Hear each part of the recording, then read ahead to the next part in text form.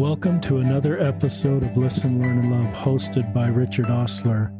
My guest on today's podcast is my friend Carrie Scott. Welcome to the podcast, Carrie. Thank you.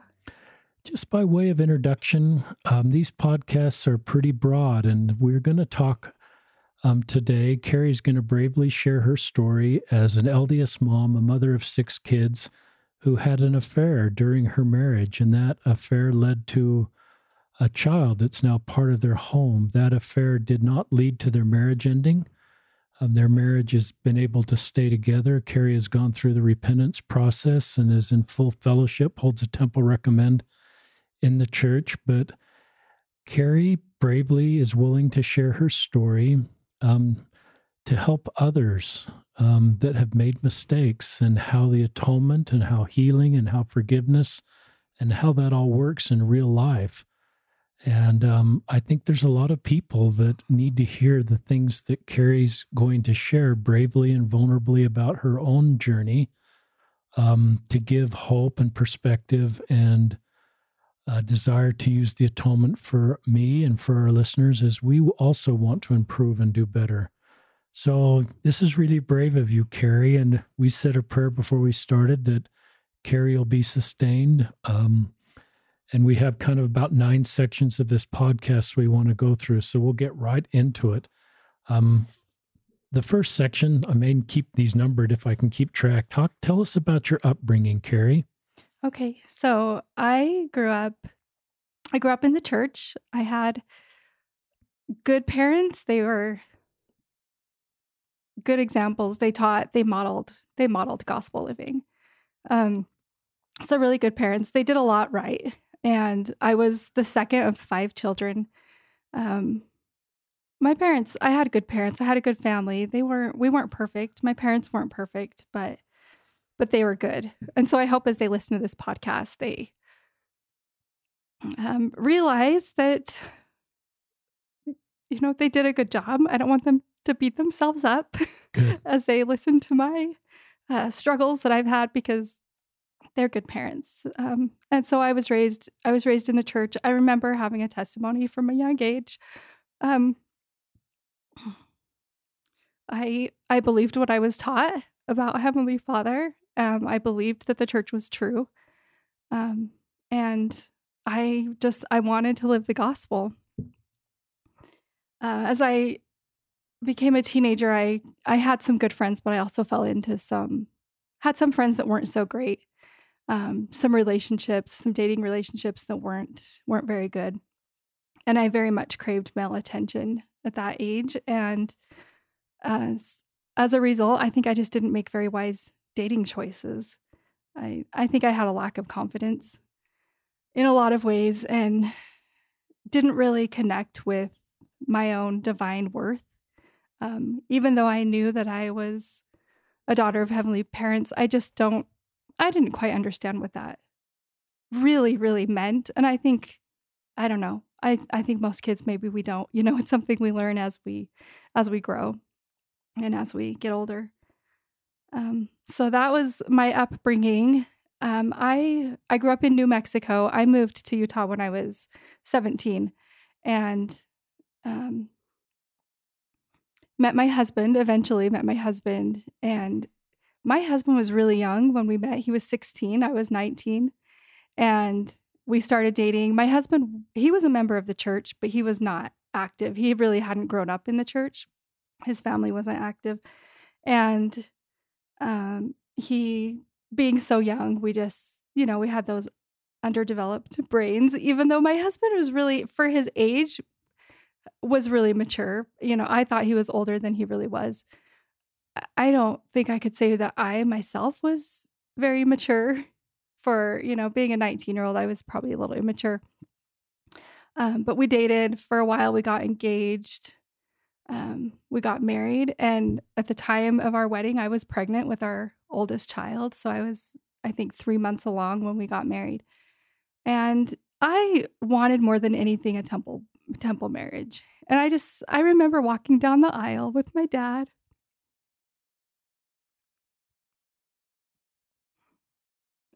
And I was happy to be married, but I was so sad. It's honest. just sad that it wasn't quite what I had planned, you know. Um, but we had talked, and we had I had expressed to him, I want to be sealed to my family, and I want to be sealed to you, and I want to be active in the church, and he said it was something he wanted to.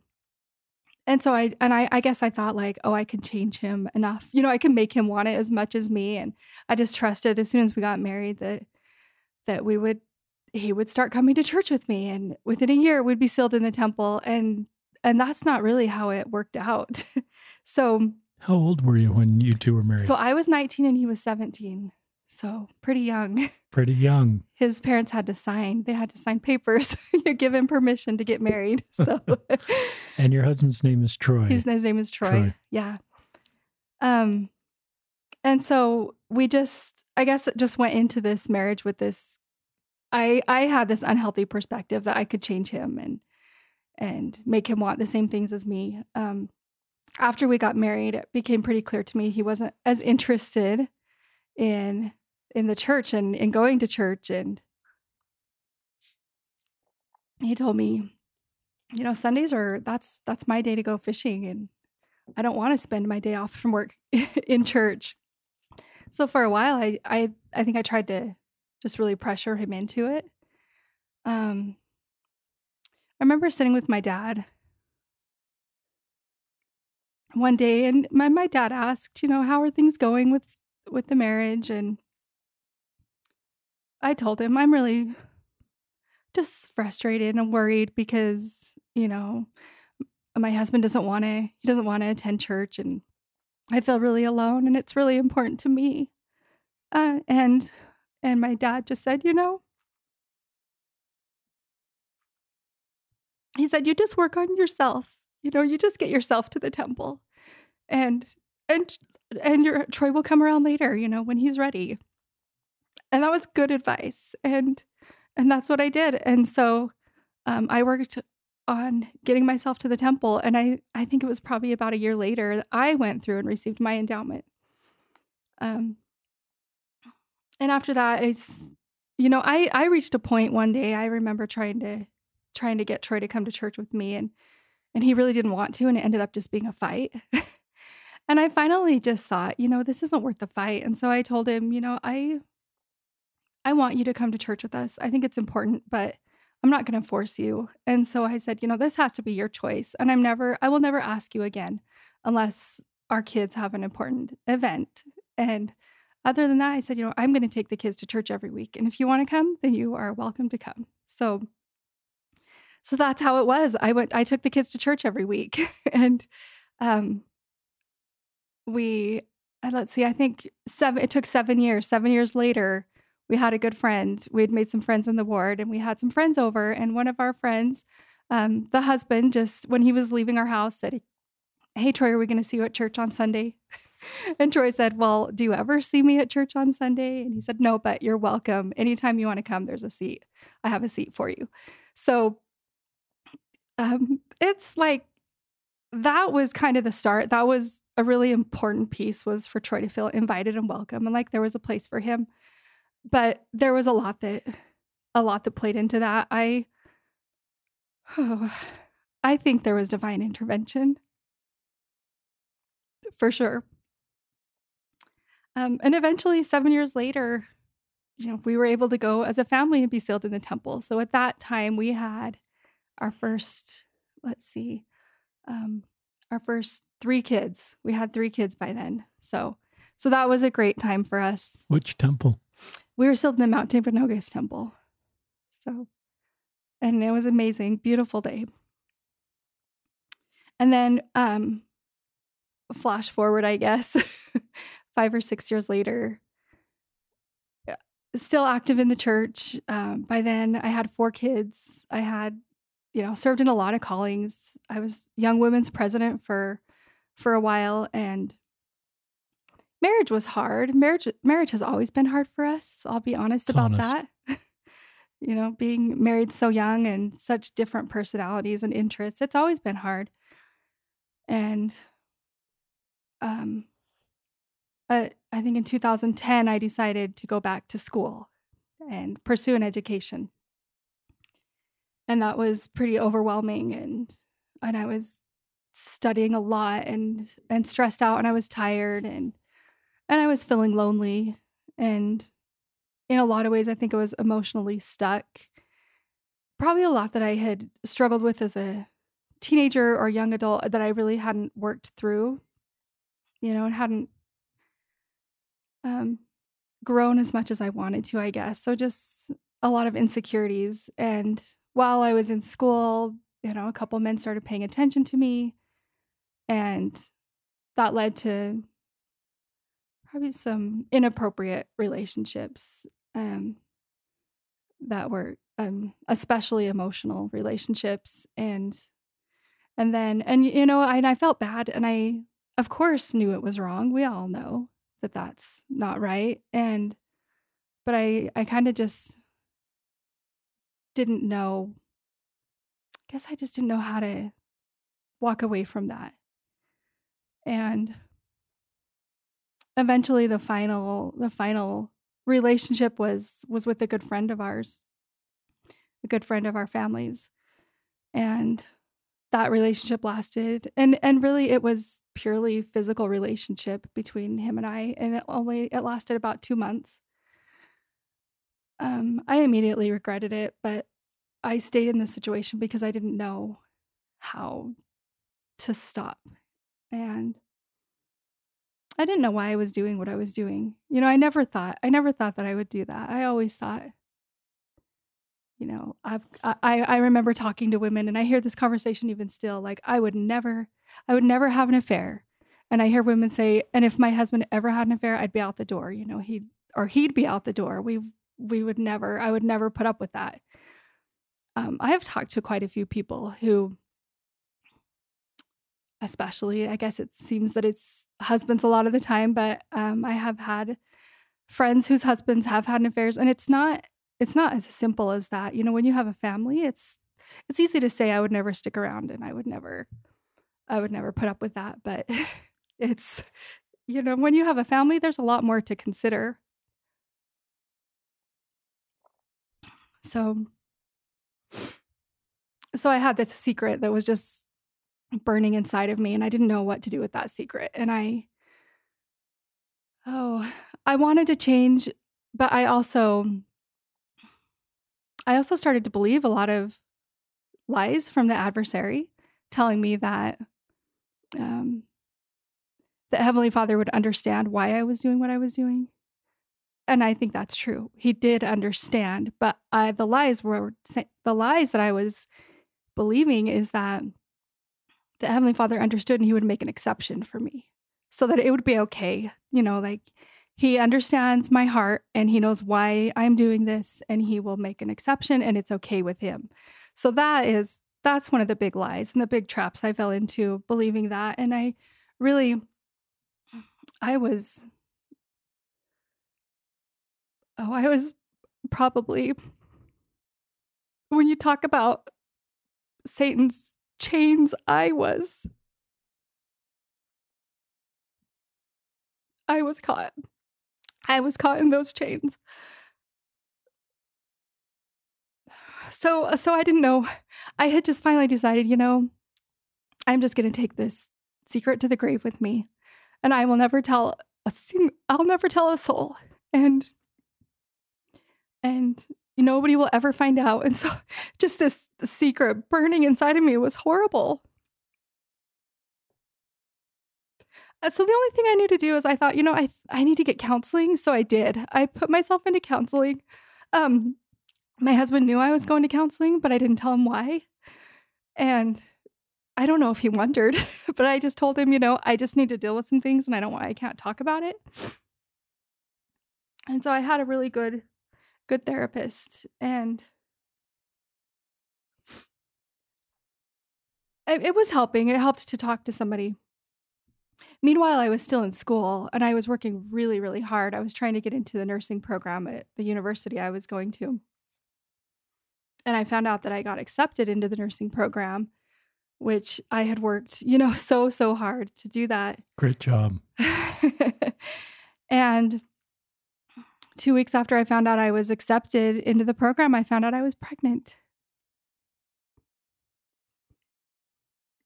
And I knew it wasn't my husband's baby. And I knew that he would know that too, because he had a surgery a few years ago so that we wouldn't have any more children. So I knew there was no lying about it. I found out about the pregnancy the day after Christmas.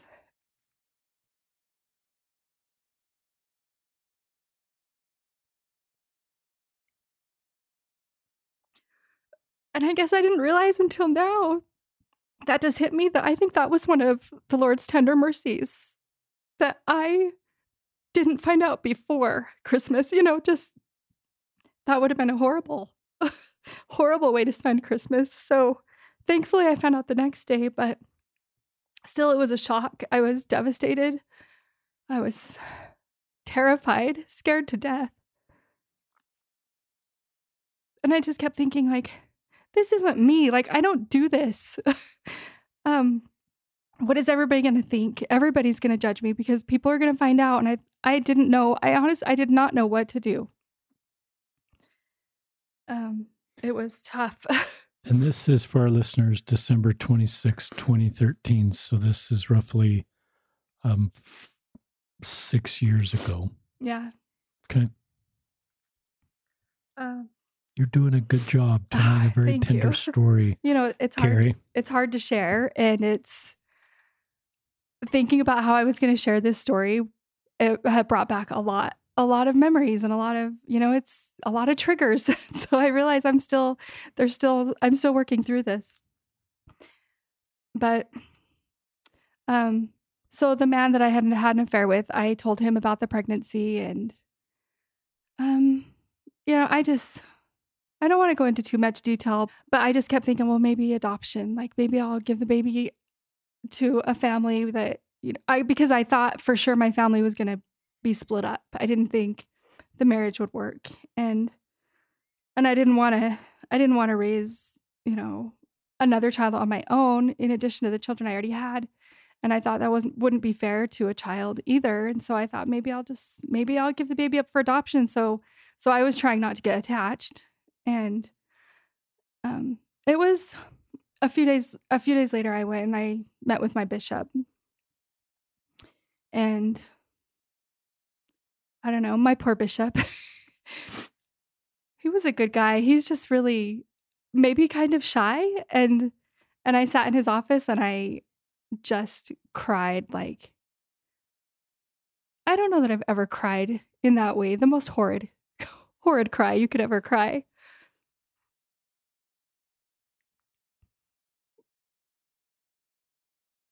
But it felt good to get it off my chest, even though it was scary. I was, it felt good to come clean. Good job. Yeah. And so a lot of courage. And so I think, like, now I look back and I think, Heavenly Father sent me this child. In a way, I know she has a much larger purpose, but one purpose for me, I think, was to help me be able to change. Like, it's almost like he had to just force me, like he just made me like come to that point where it was either you confess and you change your ways, or you keep up with your ways and you just leave the church and you leave everything behind. So it was this crossroads, and I knew leaving the church wasn't I didn't consider that at all. I love the gospel too much, and it is such a part of me, and I loved my family too much, and I just thought, okay, maybe I can just somehow, someday, eventually live a good enough life and be a good example that I can make this up to my family. And so, anyways, I talked to my bishop and I asked him if he would be willing to be there while I told my husband about it, and he agreed. And so the next Sunday, I told my husband we're going to talk to the bishop. He knew something was going on, but he had he couldn't have prepared himself for the news I gave him. Like, he was he was shocked and really confused, and it was hard when I told him, I had an affair with our friend and I'm pregnant. And I think that's the most shocking news you could ever receive from your husband or your wife. And so understandably so, he needed time. Troy needed some time to really think about this, and he was angry and he was hurt, and he asked me to leave. And so I left for a few days before we talked again. And so I that day went straight to my parents and again had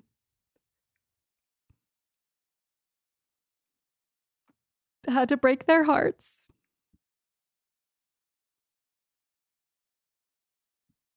And I had really tried as an adult to be a daughter that they would be very proud of. And they were proud of me. And then I had to go tell them what I had done and what was happening to my family.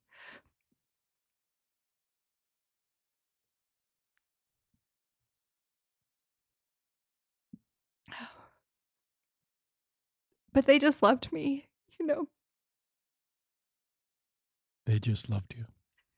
Yeah, as heartbroken as they were, and I'm sure they were mad at me, frustrated with me. I'm like, they were thinking about their grandkids and what was going to happen to our family. And so that was hard, but yeah, they still just loved me, and they stayed with me through the whole thing, and they're still very, they're supportive, and they're proud of me. They're proud of me still. And my mom, she just tells me, you were just going through some really hard things. She's just so loving and understanding and kind and never judgmental. Back to when I told my husband and made the confession to him, and he told me, I just need some time and I need you to leave. And so I went on my own I had a friend who had a place that she let me stay for a few days. And after a few days, Troy was ready to talk. And he asked me, what do you want? And I told him, I want to keep our family together. And I told him, I know that's a lot to ask after all the hurt that I've caused. And I wouldn't blame you if you wanted a divorce and if you never wanted to have anything to do with me again. I wouldn't blame you. I mean, at that point, I was realizing like I had to take the blame. Like this was my fault. And in the beginning, I thought, oh, well, if my husband would have paid more attention to me or all these things. But I finally reached the point in my repentance process where I knew I had to take the blame. I chose to do what I did, and he didn't choose that for me. And I just had to, that was part of my repentance, was coming clean and taking full responsibility. But yeah, I told him, if you don't want to stay with me, then I understand. And I don't know how we would work through this as a family anyways, but if I could choose, like if it was up to me, I want to stay together and I would want you to raise this baby with me. And I asked him, do you think that you could ever love this child the way you do your others? And he's amazing. He just said, there's not a child in this world that I could not love. What a great answer. Yeah. And it's true. I mean, everybody in our ward, they know he's the baby whisperer. He takes everybody's babies at church. He was served in the nursery for a while. He loves kids. And so we decided, let's try to make this work. It's going to be hard, but let's do it. Let's just do it and move forward. And yeah, he's a good guy. I didn't expect that from him. I don't know. I don't know if I could have done the same. I hope so, but anyways, so I guess we can fast forward to my disciplinary council with the church, I was just ready to accept, whatever the bishopric decided. It was on a bishopric level, ward level. So I didn't have to meet in front of the stake or anything. But I just was ready just to accept whatever they decided. And they decided to disfellowship me. And I was relieved that I wasn't being excommunicated, because the process is even a longer process to get back into the church. And so I was grateful for that. And still it was hard because I knew I couldn't do as much. I couldn't hold a calling. I couldn't pray in church. It was just hard. And I kept going to church every week. And I know people in the ward knew, like, that was another hard part, is just, I knew that people were probably talking, and we tried not to just tell everybody and make it this big known thing, but I just felt so much shame. And always worrying, what are people saying? What do people think of me? I think one of the big lessons I learned during that time too is not to judge others. It taught me empathy, that we all have hard things that we go through, and we can't judge somebody else for what they're going through and the choices they make, but just to love. And I'm grateful for that lesson that I learned, because I think I was a pretty judgmental person before that. And I still probably am. It's something I'm working on, but I learned a big lesson about gossiping. I like, word got around. It was really hurtful when I would find out that people were talking, or conversations had been about me had been happening, where men in the ward were, saying, "Oh, did you hear about Carrie Scott? Can you believe she had an affair? Now they're having a baby." And just the things that were said were really hurtful. But at the same time, there were a lot of people. I heard things. There was a lot of talking that I didn't hear, because of course it's behind your back. But from the people that I did associate with and did talk to, it was just love. And just a real desire to help my family. And I think people didn't know what to say to me too, because they were like, do I actually, this isn't the Carrie we know, or we thought we knew. So what do I say? But they were there, and they stayed, they stayed friends with us, and they stuck around. And even if they didn't know what to say, they just sticking around, that meant a lot, and it's what I needed.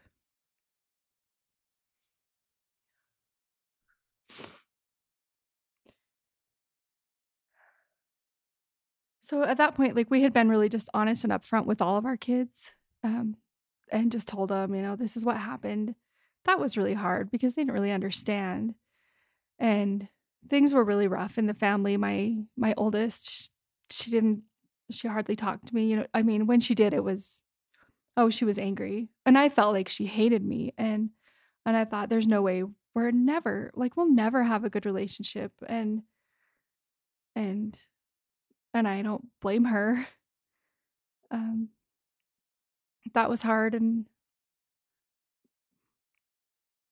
my second child, I think, was just about 11 or 12 at the time. And I remember asking him one day, do you think you could ever forgive me? And he just said, I already have.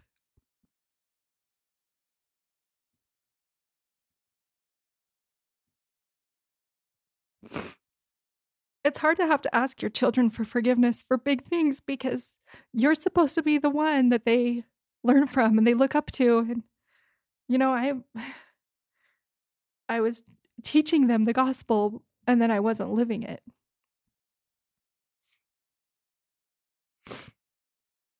It was a tough time. And then with school and everything going on, it was just really hard. And I finally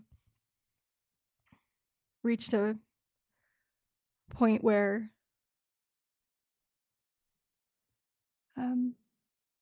I wouldn't call it an attempted suicide, but I know that's how it looked to everyone else. And I guess it was a cry for help and it was self-harm because I felt so much shame and I just felt like I had destroyed everything around me. I was embarrassed. I could not even look at myself in the mirror. And I remember so many times just saying, I hate myself. I could not stand myself. And I looked in the mirror and I looked dull and I didn't see, it's just like I had lost my light.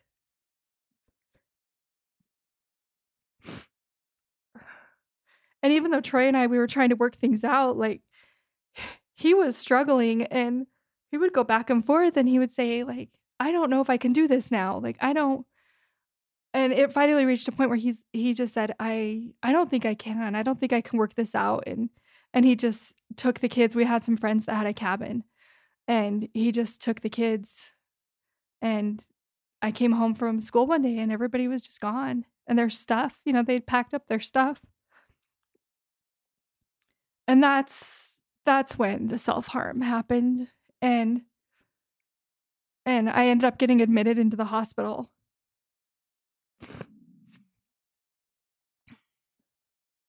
And it was horrible being in the hospital because I felt like I should be trying to put my family back together, but I was stuck in this hospital. And I felt like, I knew I wasn't really a danger, to myself or the baby, but everybody around me didn't know that. And is the baby been born at this point or are you still pregnant? So I was still pregnant. And so I was only just in the first trimester. So still in the morning sickness phase. Or the all-day sickness is really what it is.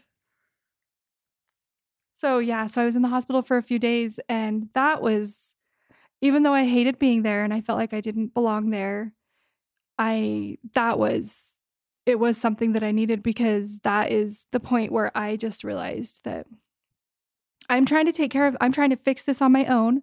Yes, I have confessed and I have asked for forgiveness and I've included the Lord, but at the same time, I was trying to fix it still on my own. And I finally reached a point where I just had to surrender. And I just said, I can't fix this. I need help. And it was just, Lord, take this.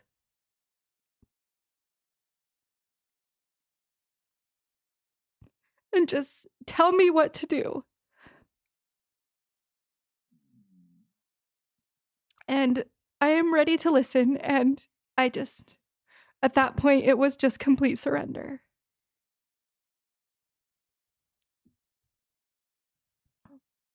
And just trust in the Lord. That's what I had to do. I had to put all of my trust in my Heavenly Father, and I had to put my trust in the atonement of Jesus Christ and just know that if this was going to be fixed, it was going to be fixed because of them. Because I couldn't fix it, but they could.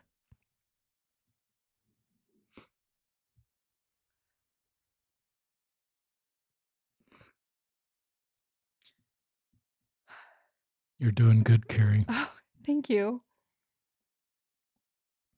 We'll get through this. Probably a lot more tears to come still.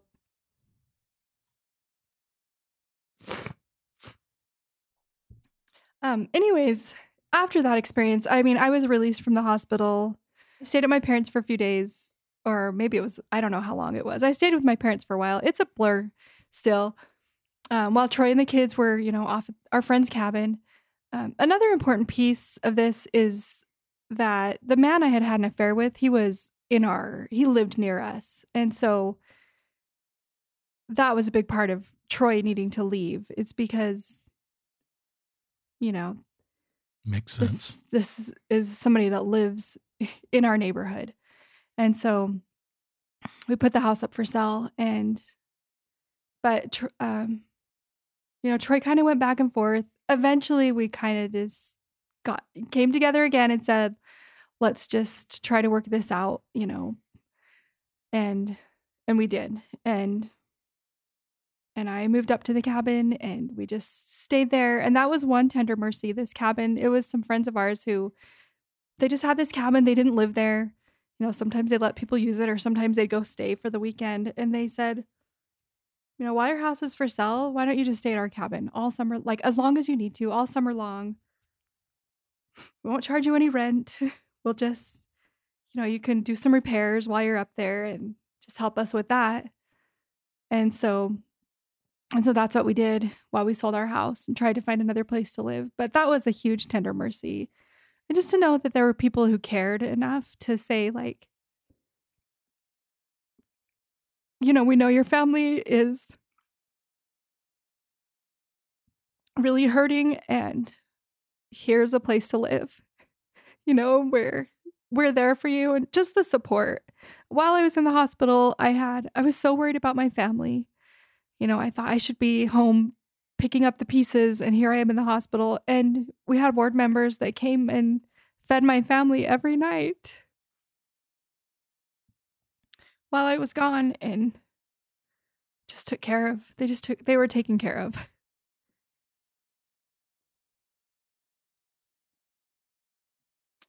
So yeah, we spent the summer living up at this cabin, and I'm not sure how to move on in this conversation, like what to talk about next. You're doing a good job. I sometimes ask a lot of questions, but I'm just feeling impressed that our listeners need to hear your story. Okay. So go ahead and keep sharing just the story. Okay. So,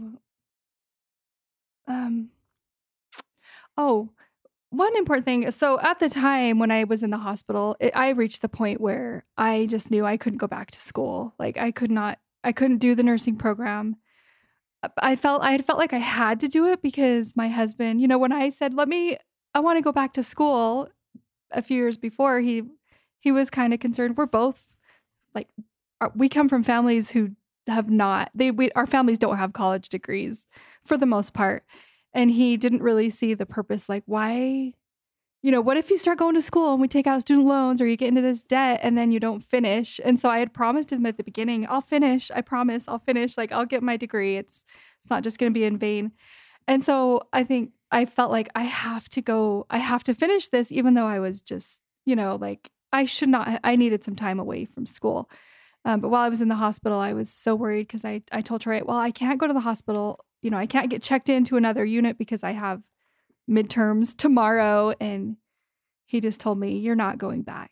You're done. And I was so relieved and just realized, yeah, I need to take a break from this. Eventually I ended up changing my major and I did graduate. Way to go. I did finish, but I didn't go into nursing. It's interesting. Troy made that decision for you, but you were relieved. Yeah. And sometimes that's what a good partner does is we get invested in these decisions and it's hard to see the big picture and pull out. And I love that part of this story. Yeah. He's always been really supportive of me. And then I don't know. Troy's just like a rock. Like I always feel safe around him and I know he'll take care of me and he looks out for my good and he just supports me. So he's amazing. What a compliment to Troy. I just love what you just said. I feel safe around him. As a father of a couple daughters, that's what I would want in my son-in-laws is that my daughters feel safe around him. What a great compliment to Troy. Mm-hmm. I think everybody feels safe around Troy. What a great compliment. Um, I don't know if I should move ahead to how great of a dad Troy is, or if I should go back to, the things that helped me through this. Either one. Oh, well, I will say now, let's talk about our daughter that resulted from this affair. And because I'm sure people are curious about that. Like, how did that work out? And the man that I had an affair with, Troy just went and talked to him. I've really never talked to him since then. Troy has been the one that's been like the go-between, and the two of them talked, and Troy said, I want to raise this baby as my own. And legally, because we were married, Troy would legally be the father. And so they came together, and the other man just agreed, and he doesn't have kids of his own. He's not married. And he said, I'll agree to just sign over any rights that I would have had and let you raise this baby and let your, try to keep your family together and just, so we had, signed some papers, had some legal help with that.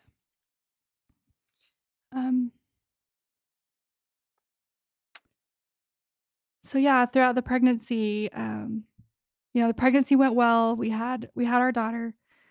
She doesn't know, of course. She's 6 years old right now. And I guess that was kind of one thing I wondered about coming on the podcast is, well, like people are going to know. Right. Everybody I know is going to know now. And I haven't shared with a lot of people. I've shared with close friends. But I have realized that in sharing my story, it's helped me release a lot of that shame. Brene Brown says something to the effect like, if you were to put shame in a petri dish, what did she say? She talks about shame will just grow and grow and grow. And the only thing that can put out the shame is, I wrote it down. Let me see if I can. What was her word? I can't remember her wording, but she said, it's basically talking about it and non-empathy and not judging. And when you talk about it and somebody shows you empathy, it helps put that shame out a little bit. And I've found that to be true. And so I think coming on the podcast, I thought, this is a good way to release more of that shame. But I did realize, people are going to find out and it's okay because I prayed about it, and I feel that Heavenly Father wants us to share our struggles. And it's important to share our humanness because we all have it. And sometimes we look at other people and we think we know them, and just like to know that everybody's human and we all have our own challenges and struggles. And I think it helps us learn to love more. I love your focus on shame, Carrie, and I love Brene Brown. I've learned so much about shame from her, and I love the quote you shared, and I love the quote sometimes I share, which is, shame says I am bad versus I did something bad. Yeah. And I believe you started this. You talked about your worth as a daughter of heavenly parents is set. One of my other podcast guests talked about my worth is set. It's set because of our doctrine that you are a daughter of heavenly parents. And by that, your divine nature makes your worth set. And nothing can change your worth. Your worthiness can come and go, as you know firsthand. But I think if we think of I am good, shame says, don't believe that this line. Shame says I am bad. So we look in the mirror and we feel bad. And we think we're bad. We've just done something bad. Yeah. And I think that, as a singles ward bishop, I used to come home to my wife and she says, what do you accomplish in the bishop's office? And I said, I think I'm just mostly de-shaming people because if I can do that, I can connect them with the power of the atonement and give them hope. Yeah. And so it takes great courage for you to talk about this, but I don't think it causes more people to mess up because you're talking about this. I think it causes more people to be able to have hope and to see our humanness and to be real and honest, it helps us move forward. So I love what you're sharing there. Talk about Troy and just when you felt like this wasn't going to end in divorce. Did that come before the baby was born, after the baby's born? When did you kind of feel that we were going to be able to stay together as a family? You didn't quite know how it was going to work and if your relationship would ever be back to where it was. When did you kind of realize that Troy and I are going to stay together? I think it was during the pregnancy. I think I just knew as we were picking up the pieces and seeing him, like coming to terms and already beginning to love this baby that, that was coming, that was going to be joining our family. And so, as we looked for our next home, it was just apparent, like we're staying together. We're working this out. I knew it was going to be hard for him, and I just wanted to give him the time to be able to work things out. And we were going to therapy, so we really were working through a lot of things. That's great. Talk about I've written down tender mercies and the atonement. Are there things you want to share against either of those? The love that came from people in our new ward as we lived in that cabin up there that summer, because I think things somehow, some of the people in that new ward knew what was happening because they knew people that knew us, and people gossip. And, but just like having friends and people that cared, that reached out to us, even knowing what we were going through, that was a tender mercy to me. The scriptures, there one in particular, I just remember,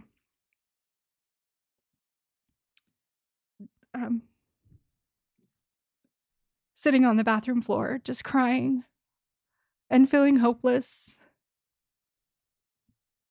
And this scripture came to mind, and the words, peace I leave with you. And I thought, okay, I don't know where that is, but I know it's in the scriptures. And I searched it, and I found John 14:27. And it's peace I leave with you, not as the world giveth.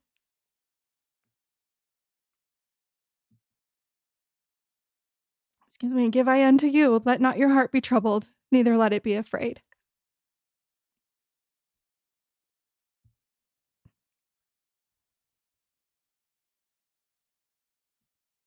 I just think it's amazing how we find answers, the exact words or things that we need to hear in the scriptures. Those were signs to me when I had moments like that the Lord knew me, that Heavenly Father knew me, that he knew me personally, and that he cared, and that Jesus Christ is and was my Savior. That was a big tender mercy. I think music is another thing that helped me get through. I listen to Christian worship music. I don't know if you do. I listen to some. My wife, I think, even listens to more. Oh yeah, that's mainly what I listen to in the car. And it's helped me get through many times. I've listened to it for years, but there was one song in particular by Laura Story. It's called Blessings. And I think I listened to it over and over and over again, but she says, what if your blessings come through raindrops? What if your healing comes through tears? What if 1,000 sleepless nights are what it takes to know you're near? What if trials of this life are your mercies in disguise? And just certain words, like, again, Heavenly Father speaking to me personally. So yeah, those were some of the tender mercies, but really the atonement of Jesus Christ, it was everything. I even started going to the church's 12-step program, because at the time I was like, I don't know why I've chosen what I've chosen. Like, do I have an addiction or what is it? And I just started going to the 12-step recovery program, and that is an amazing, inspired program. I realized after time in therapy that I didn't have an addiction. There was other things leading me to make the choices that I made, but But that was really helpful for me at that time, just to be able to go and meet with other people who were also struggling and also trying. And it was a weekly reminder that that God's grace could help me through this. And it was like I learned some really important principles, like turning my life over to Heavenly Father. That was a really important principle. Or getting completely honest and just being honest, like not holding back and not hiding, because secrets, that just leads to more shame.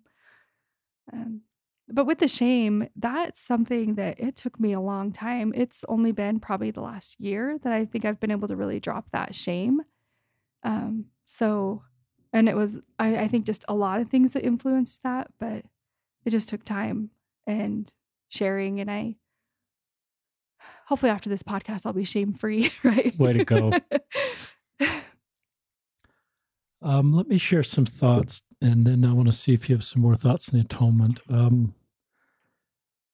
I think a lot about my favorite parable, and some of our listeners have heard this before, of all of the things that Christ taught, is the prodigal son.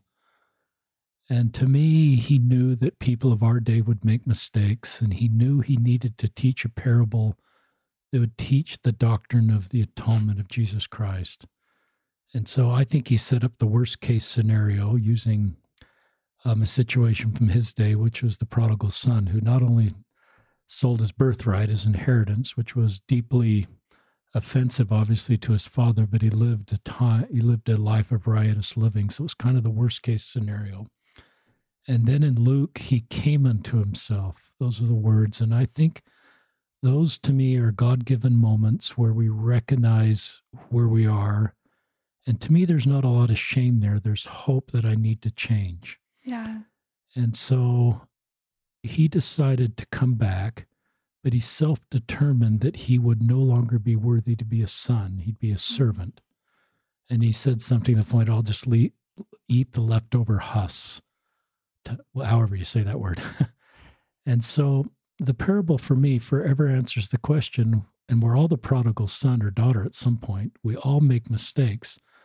Do we come back as a son or a daughter or a servant? And so he's walking back, and that father out in the field, who I think represents Heavenly Father, the Savior, sees him. And I think the Savior set up that parable during daylight so that he could show how the Father feels when we come back. And the son, as we know, the father ran, which would be very unusual for I believe, a Jewish father to run. And he leaves the boundary of his farm, and he just hugs his son. And I think his son is stunned. And the words in Luke are something like, but Father, I've sinned against heaven and thee. I am no worthy to be called thy son. I think what he's saying there is, why are you treating me like this? I don't deserve to be treated like this. And then the father, to me, this is the beauty of the parable, forever answers the question, when we come back, do we come back as a son or servant? And he, as our listeners know that parable, he puts a ring on a finger in his coat to signify he comes back as a son. And to me, that's the most powerful doctrine in our church, most powerful parable that we need to hear that. There's also no shame in this parable. There's no groveling. There's no cold shoulder. My son did that to me. I'd probably give him the cold shoulder. I'd probably grovel. So those are pretty normal things, and Troy went through those, and that's okay. Yeah. I think that's part of assessing the reality of our situation and moving forward. So no, that would take all of us time. But our Heavenly Father, seeing the big picture, there's no shame in that. There's no cold shoulder. And I think that's the way we need to look at repentance. That parable is preceded by two mini parables, the parable of the lost sheep and the lost coin. And to me, that teaches when the person finds the lost sheep and the lost coin, they go out and tell everybody. So I actually believe the Savior loves forgiving. I don't believe your sins added to his burden. I don't think he cried new tears because of what you did. To me, that's I don't believe that. Sometimes we say that at church, and I think it creates more shame for us. And so I think the Savior, when you came back and you talked to your bishop and you talked to Troy. I didn't call him Walt. That name just came to my mind, Troy. That I've lost my, that, that he enjoys forgiving. The Savior enjoys forgiving. Yeah. And then the other thing I'd share is an Institute teacher, Michael Wilcox, taught me is the pink Mormon. I guess we'd say a pink Latter-day Saint these days. But there's a scripture in Isaiah that says, though our sins be as scarlet, they be as white as snow. And I think a lot of the people I met with in my YSA assignment would think, well, a lot of forgiving on my part, or a lot of repenting on my part, a lot of forgiving on the Lord's part, he can get me from red to a light shade of pink, but I'll never be white again. And they have pink, still going to say pink Mormon thinking. They'll think, if you're single and you've been sexually active, I'll never be good enough for so-and-so because he wants somebody who was never sexually active. Or I'll never be able to teach the law of chastity to my children because I broke it. Or I'll never be an effective leader.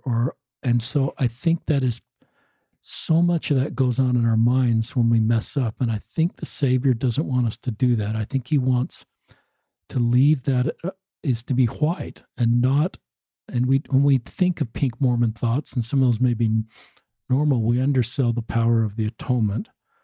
On Instagram, this was kind of for the YSAs that became sexually active.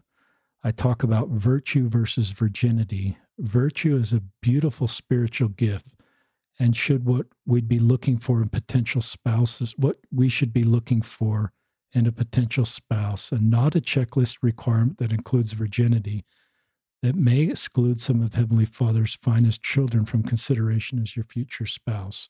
So that's a different situation than you have, but I look at who you are, Carrie, and the virtue in you.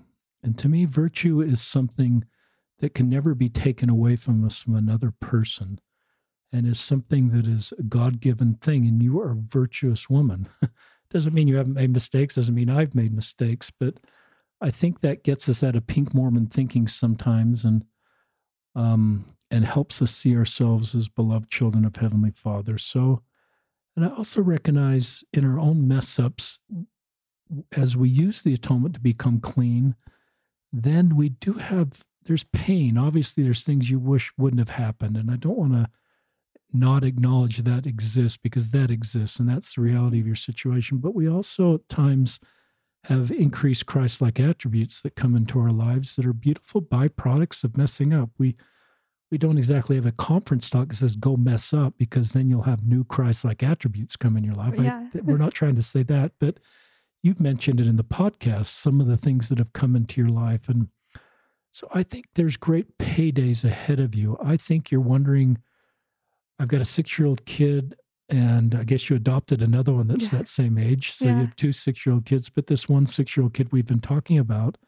you wonder how this is going to impact her as she becomes aware. And I think you've got great parent paydays ahead of you as your own children open up to you and your husband, Troy, as they are and become aware of the reality of your family situation, where you're able to help people in a way that is uniquely possible because of the lessons you've learned. I call it the wounded healer on the podcast. We have this quote a lot of our listeners have heard. Hang on, listeners. You've got it memorized, but I don't. A wounded healer, and that's who you are in some ways. A minister's service will not be perceived as authentic unless it comes from a heart wounded by the suffering about which he speaks. The great illusion of leadership is to think others can be led out of the desert by someone who's never been there. So you and Troy are wounded healers. You've both been tremendously wounded by this situation. But the atonement has made you clean. You needed to repent, not Troy, but the atonement has healed your broken hearts. Yeah. And that's, I think, began when you used the word surrender. I just surrender this. I can't be my husband's savior. I can't be my savior. I just surrender. I'll use the atonement to become clean and work through the bishop and the repentance process, but I need the Savior to heal my broken heart and Troy's broken heart. Yeah. And our kids' broken and hearts. your kids' broken heart. And then you have this ability to be a wounded healer. You can just help other people walk really complicated things. So, Now I went on for a little bit. I don't know No, if you have any thoughts love about it. that or if you want to go back to some of your story. No, I agree. And that's actually something that I had thought about too. I remember just a few months ago thinking, okay, I know Heavenly Father has forgiven me. I know I've been forgiven through Christ's atonement, and there's no doubt about that. But I thought, I wish, and I said this to my bishop, I said, I wish though that the atonement could also fix all the stuff that's Yeah. left. And he Yeah. said, actually, I think it does. And I've thought about that more, and I've watched, and I've realized like it does. Christ's atonement does. It heals those who I have hurt also, and it even just the consequences, like me figuring out, okay, how are we gonna tell our daughter this, and that, like, when and how is this gonna work out? We're gonna have a sit down with her. But things have happened that we've had a couple experiences where I can see that, okay, like there's been some experiences and some circumstances where I think it's going to be able to come natural to tell her that. I don't think it's going to have to be this sit down, serious, break your heart thing. I think, Awesome. I think and that's great. yeah, and that's where I think like I have to attribute that to Christ's atonement. That is his grace. His grace. And I think you can't go down this road, this pink Mormon thinking that I can't authentically teach the law of chastity Yeah. to my children because I messed up. Yeah. I think, I just don't believe that. I don't think your children, shame would sort of create this feeling my children are going to make the same mistakes I made. Mm-hmm. And I think because you're talking about this and because you're talking about the role of the atonement and you're not, I don't think your kids are going to make the same mistakes. I think that's a lie that Satan would put in your brain, that somehow because of my mistakes, my kids are going to make mistakes. Maybe that's never come in your brain and I'm putting a No, new it thought in your has. brain. So if I am, I'm sorry. It But I definitely think has. that's one of the things that we think as parents is my kids are going to make the same mistakes I have. And sometimes that happens. Yeah. But I think shame that's shame, and that's, I think, Satan. And then we feel shame and we're isolated. And I think having healthy, open conversations that are age appropriate, and some listeners may feel they've had an affair and don't feel a need to share that broadly, and that's fine. I recognize that not everybody needs to do what you're doing, but there are some people that recognize my story can help other people. Yeah. And it will also help our family, and it brings honor to our family versus shame to our family. Yeah, I think that's true because when I told my oldest child, I said, I think I'm gonna go talk about this, and with Richard Osler, and she's like, I said, are you okay with that? And I kind of asked each of them, are you okay with? How do you feel about it? Are you going to be embarrassed? And she said, no, I think it's going to be good. Like good for you, for me. She said, but she talked about how she always has felt like we couldn't talk about it, which I felt like It's interesting. I had been pretty open. And so I was like, oh, I didn't know my kids felt like that. But she said she felt like she couldn't talk about it because if she brought it up, it would make me feel bad. And is this the daughter that's having a baby? Yeah. And probably by the time our listeners are hearing this podcast, she'll have the baby already. You'll be a grandma. This daughter of yours is having a daughter. Yeah. And the due date's roughly early March. March 28th. So this baby's going to be born and you're going to be a grandma. Yeah. And this is going to be a wonderful payday for your daughter, her husband, and your family. Yeah. And I hope this. And I love her answer. I thought that's a really thoughtful answer. It is. And she said, I think it might open things up to where we can talk about it more. She felt like because at the time we said, don't tell people. Right. That brought it, then she's like, oh, we can't. Which it's true. Like there was some secrecy about it. So I think my kids probably kind of felt like they couldn't talk about it. But do you have any more thoughts on the atonement you want to share? Are you okay on that? Oh, I just want everybody to be able to understand that the atonement, it's not just for everybody else. It's for you. It's for me. It is. I don't know. There's a quote, President Holland, or Elder Holland, he gives a quote, and I don't remember how he says it because he speaks eloquently, but he talks about that it's not possible for us to have stooped so low or anything like that, even lower than Christ's atonement can cover. I know that I didn't say it very well. You did just fine. But it's true. I've learned that Jesus Christ, he descended below everything. And I just want people to know, if anybody's struggling with similar things, or, thinking about taking their sins or their mistakes to the grave, you don't have to do that. Because I don't know how to put it into words, because Christ and the atonement means so much to me. Christ has saved me, and there's hope. There's hope in Christ. His grace, Brad Wilcox says, Christ's grace is not the light at the end of the tunnel. It's the light in the tunnel. It is the light that carries us through the tunnel. And I wouldn't go back and do the same thing again. But like you were talking about earlier, I wouldn't change the lessons I've learned. My relationship with Heavenly Father and Jesus Christ, I would never change that. I can see their hand in my life every day now, every single day. And I'm grateful that my challenges and trials led me to deepen my relationship with them. Thank you, Carrie. Just a couple thoughts come to mind. I like this iceberg concept. Sometimes when I would see the YSAs are working through sin, and often the sin is above the waterline like an iceberg, and sometimes to fully understand the context of why someone was sinning, I needed to get to the bottom of the iceberg. And sometimes it took a therapist to get there, and it didn't excuse the sin, but it helped all of us understand the full picture of what was going on here. And it sounds like in your therapy, you kind of got to the bottom of your iceberg and understood more of the context of why this became a sin for you, and why you perhaps were more vulnerable or more susceptible. And I think neither of us are excusing the sin, but I think sometimes to fully resolve something, it's important for us to kind of think about the iceberg concept. Pornography for a lot of the YSAs was not really about pornography. That's a sin, but it was often about anxiety or stress or a way to cope or escape from reality, and it wasn't necessarily a willful desire to sin.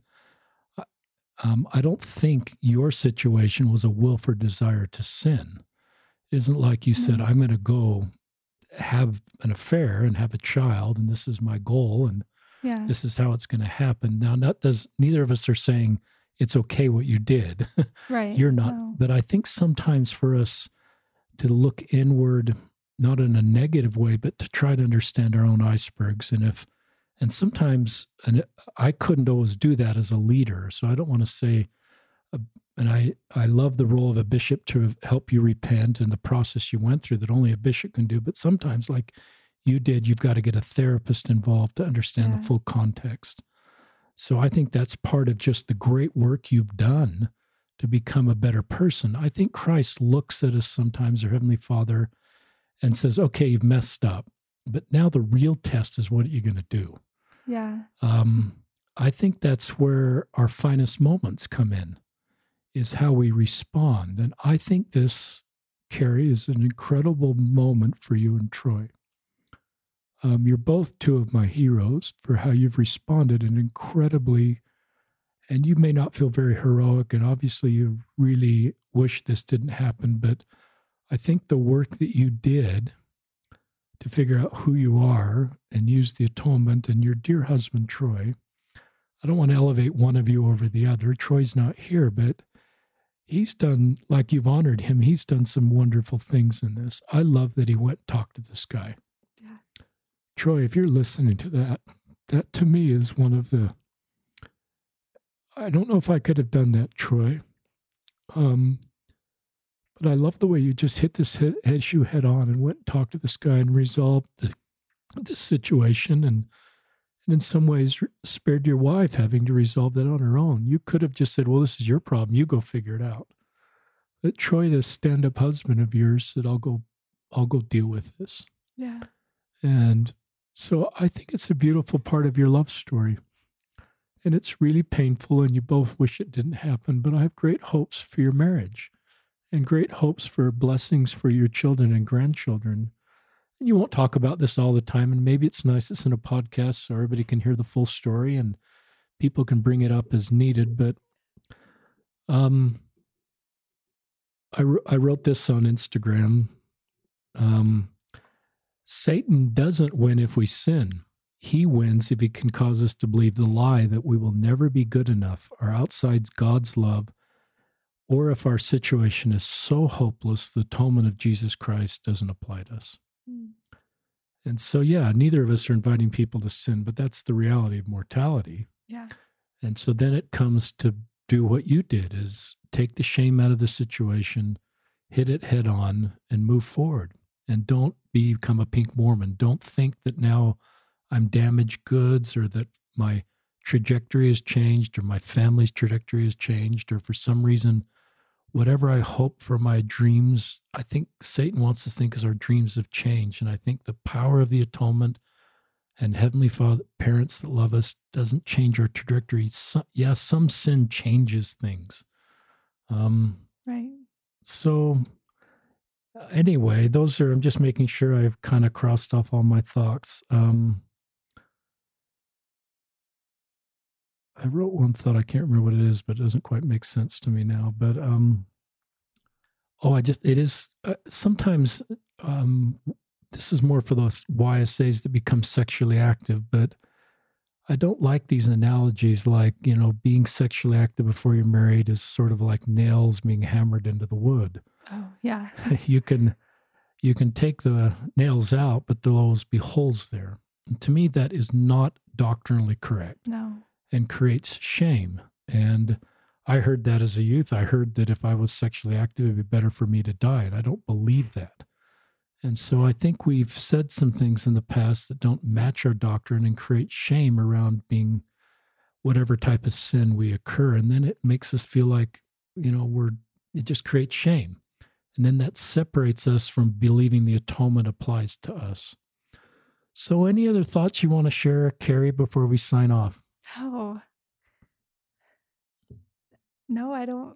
I mean, I'm sure I'll think of things after that I wish I would have shared, but. Well, then we'll sign off. And Carrie Scott, thank you for coming on this podcast. There are people with tears in their eyes right now that you have shared some things that will give them hope that they have never found in any other story or in any other place. And you've read some beautiful scriptures. I love that scripture you close with, but just the guts to share your own story.